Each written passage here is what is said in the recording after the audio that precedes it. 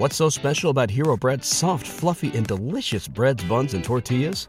Hero Bread serves up 0 to 1 grams of net carbs, 5 to 11 grams of protein, and high fiber in every delicious serving. Made with natural ingredients, Hero Bread supports gut health, promotes weight management, and helps maintain blood sugar.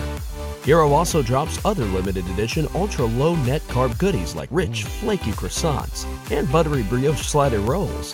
Head to hero.co to shop today. What's going on, Bears fans? Welcome to another episode of Chicago Bears Central.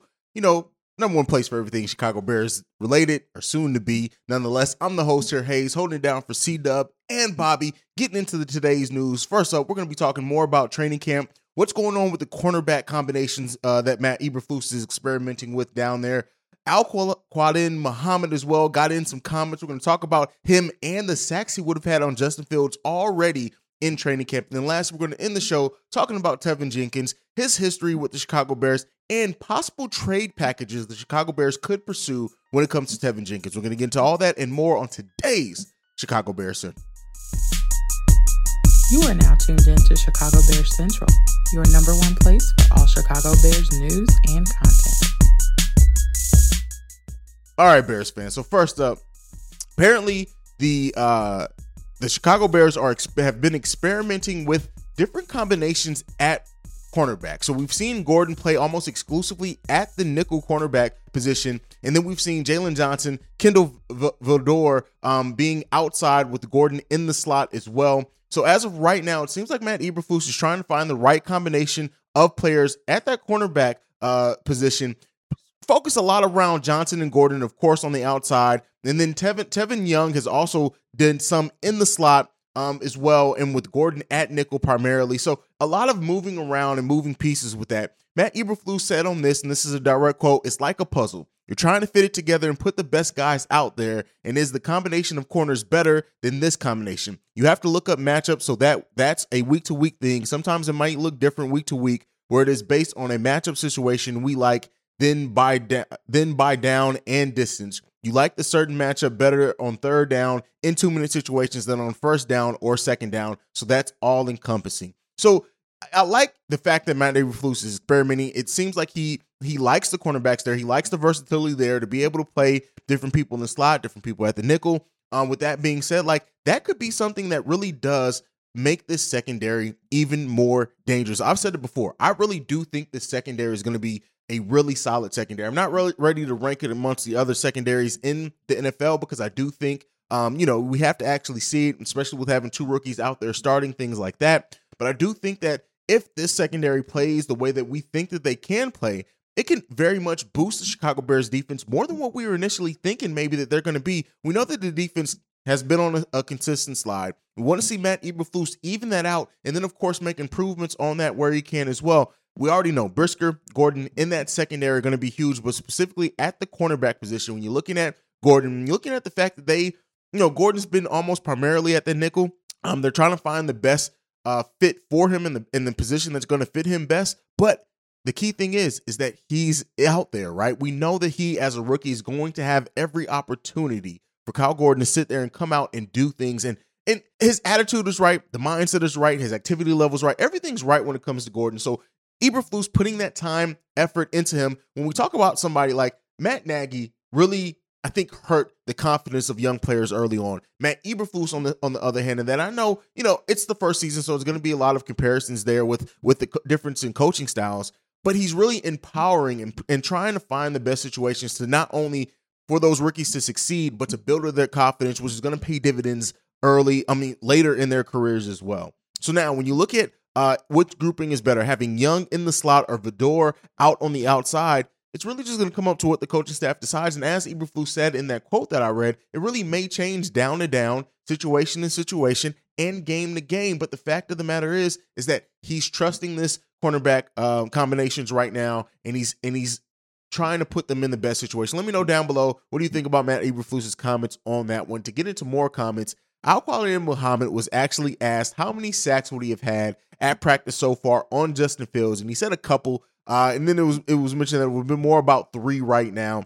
He's coming in. We know that he is now that we know Robert Quinn is there, and good shout out to him there, is that it's really going to come down to Al-Quadin Muhammad if he ends up winning that position battle to be on the opposite end of Robert Quinn. Now, I do think he is. When you look at like his career highs last year of 6 sacks, 13 QB hits, 48 total tackles, he knows Matt Eberflus' system coming over with him from Indianapolis. So, he's going to get a bunch of opportunities, but can he win that position battle over Travis Gibson is the biggest question there. And as it seems like he's shining right now in training camp. Now, of course, preseason and things like that. And it's only the first week of training camp. They're putting on pads today. Is really going to determine how that position battle ends up going. But I do think right now that Al-Quadin Muhammad, because of the things that we've already mentioned, has the inside edge probably to be that on the opposite end of Robert Quinn. Now, let me know what you guys think about that one down below. Now, with Robert Quinn, do you think that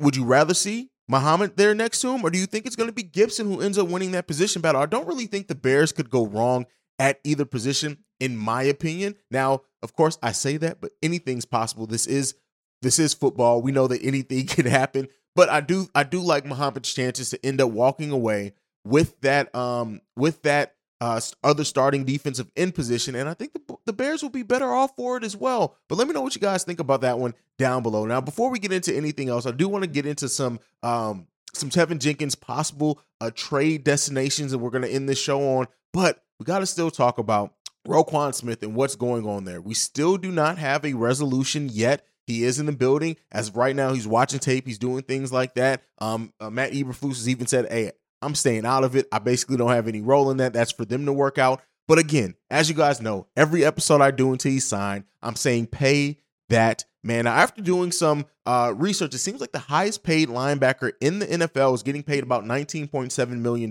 per year. So what are the Bears offering? Because we've heard that they are still very, very far away. Roquan Smith is worth being the highest paid linebacker in the NFL to me. I would $20 million, $22 million is not anything that I personally would shy away from, but they pay people who are supposed to be a lot smarter than me to make these decisions. So again, I'm here as a content creator. I'm not a capologist or anything like that, but I look at it and I think, and I've said this before, is that my mindset is, okay, if you were to let Roquan walk, what are you going to replace him on? Or another way that I would look at it, if Roquan Smith was an unrestricted free agent on the market and you were in contract negotiations with him, if he wasn't your own guy, what would come of it? What would you offer him? I'm offering him to be the highest paid linebacker. I've already said that.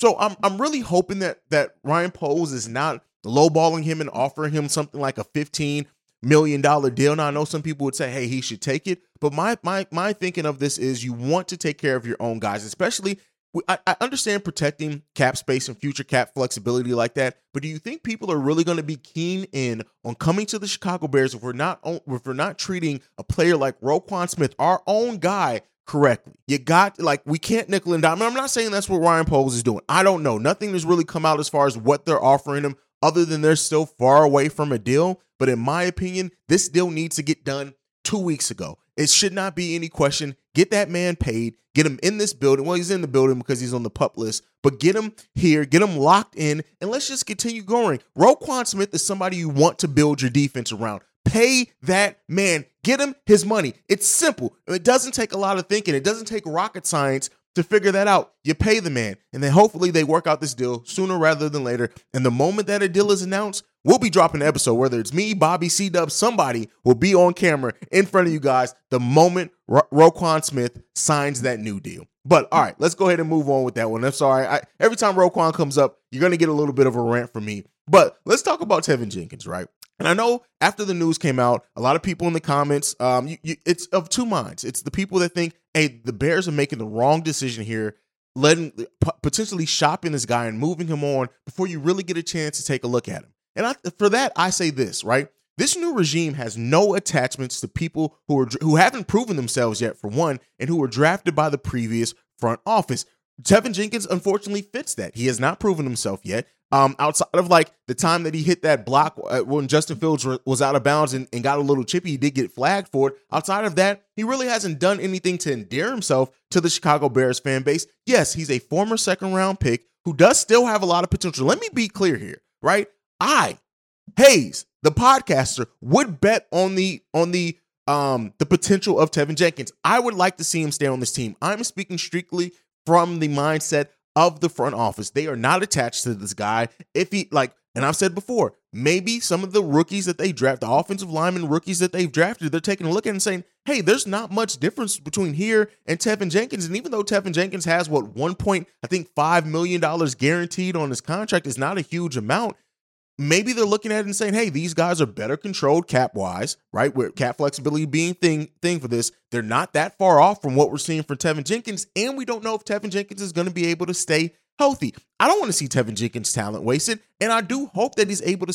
I would have wished that he was able to stay on this team. It seems like this front office is going in a different direction. They're not willing to wait to see if Tevin Jenkins can stay healthy. And then when you hear about the things and the disagreements with the coaching staff and the disconnect there, all of those things point to unfortunately moving on from Tevin Jenkins and hopefully moving him into a team that's better equipped to take him, better equipped for him to go through what he needs to go through there. And the Bears are prepared to move on. Now, again, that's not me saying I agree with it, but I understand it. Agreeance and understanding are two different things. I can understand something without agreeing with it. I don't agree with that. I would want to see Tevin Jenkins stay here. But again, I'm not paid to make those decisions. But with that being what it is and the conversation be what it is around Tevin Jenkins, I want to talk about potential trade deals for Tevin Jenkins. And so two of these really are kind of pie in the sky ideas. And then the last few are more realistic. So I got 5 trade ideas for Tevin Jenkins, 2 being less realistic,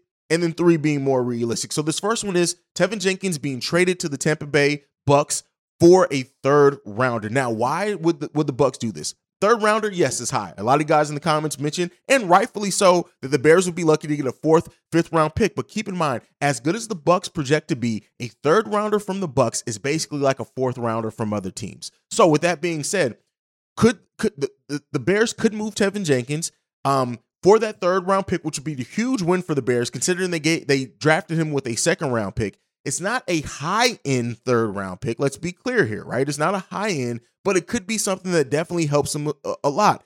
Tevin Jenkins does have skill.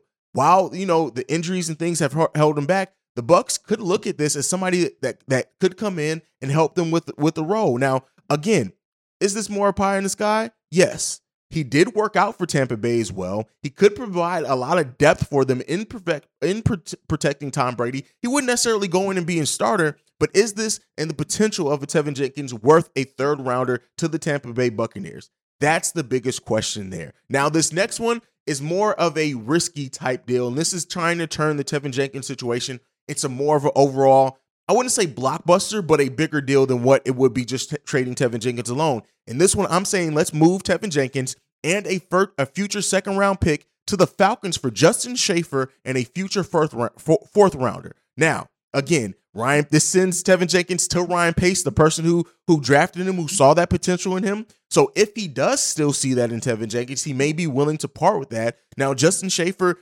is a 6th round pick in just this past draft out of Georgia. But again, he's coming in as a backup at that left guard position, and the Bears can give him a better chance to maybe be a starter here. So yes, the Bears and the Falcons swap draft picks in this. The Bears move down to the 4th round, and the Falcons move up to add another 2nd rounder. But hey, is the potential there big enough? Now, again, those are the pie in the sky ones. Let's get into the more realistic deals. I'm looking at the Miami Dolphins as being a trade destination for Tevin Jenkins for a 2023 5th round pick. Again, as the Miami Dolphins have already added 2 new starters to their offensive line this season, right? They could take a flyer on an offensive lineman, not heavy money built into him as well. Again, giving us that 5th round pick. Now, that is not the type of deals that I talked about before, but it is possible.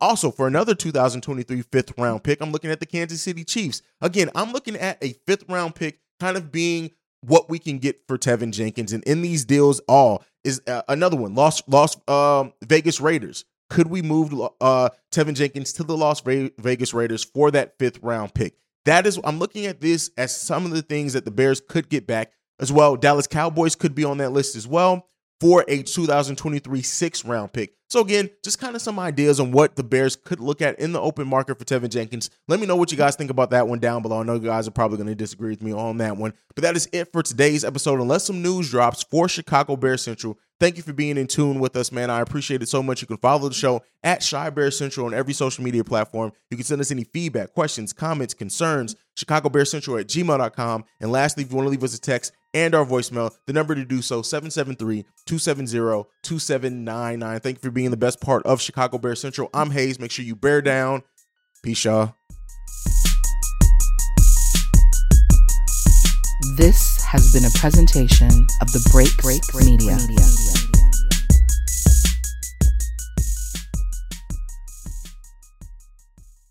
What's so special about Hero Bread's soft, fluffy, and delicious breads, buns, and tortillas? These ultra-low net-carb baked goods contain zero sugar, fewer calories, and more protein than the leading brands, and are high in fiber to support gut health. Shop now at Hero.co.